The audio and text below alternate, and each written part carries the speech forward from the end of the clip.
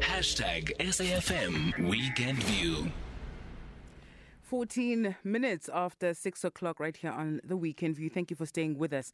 We start here this morning, less than a week after Palestinians marked the annual day of commemoration of their displacement that preceded and followed Israel's establishment.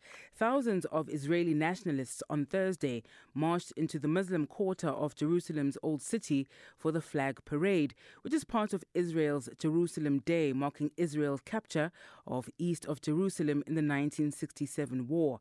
The march has increasingly become a show of force for Jewish ultra-nationalists, while for Palestinians it is seen as a blatant provocation, undermining their ties to the city. The march was punctuated by heated confrontations with shouts of death to Arabs and other slogans.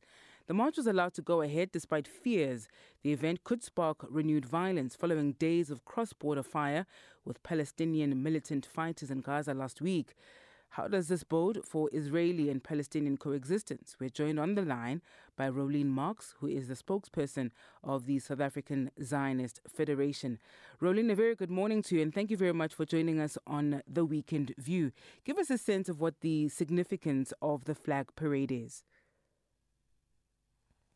Good morning, Sebenzile. Good to talk to you. Well, first of all, let's put some context. This was not a march of ultra-nationalists. This was a march of 50,000 Israelis from across the country celebrating the reunification of Jerusalem. Jerusalem has been the capital of the Jewish people since the time of King David.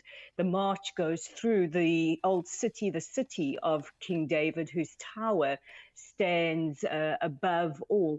And yes, there were pockets of extremists who have been condemned by our police and by our government, and also provocations on both sides. You know, while there were some disgusting pockets making racist chants and were subsequently arrested, there were also provocations from the Palestinian side. So I think we have to be extremely balanced. And when we talk about the displacement of people, let's also look at history and context, because that is very, very important.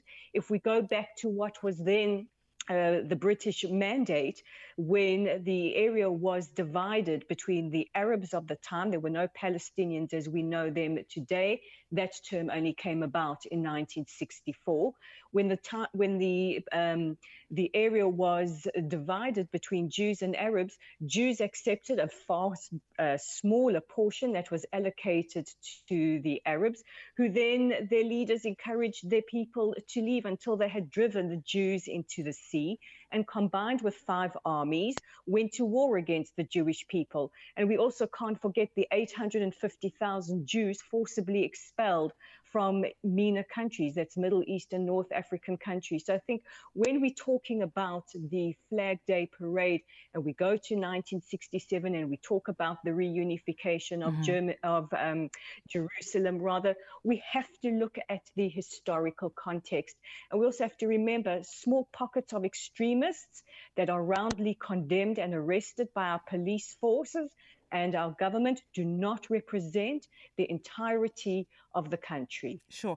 They certainly take advantage of this as well. I don't know, Rolene, if perhaps you're suggesting that reports of chants such as death to Arabs and the, I suppose, the violence that comes with that, the underlying racism, if you will, that comes with that as well, that should be ignored. I mean, is that not perhaps something that you all, in fact, should call out, because it's often then associated or characterized in such a way that is the full extent of what the march is about and what the significance of the flag parade is about?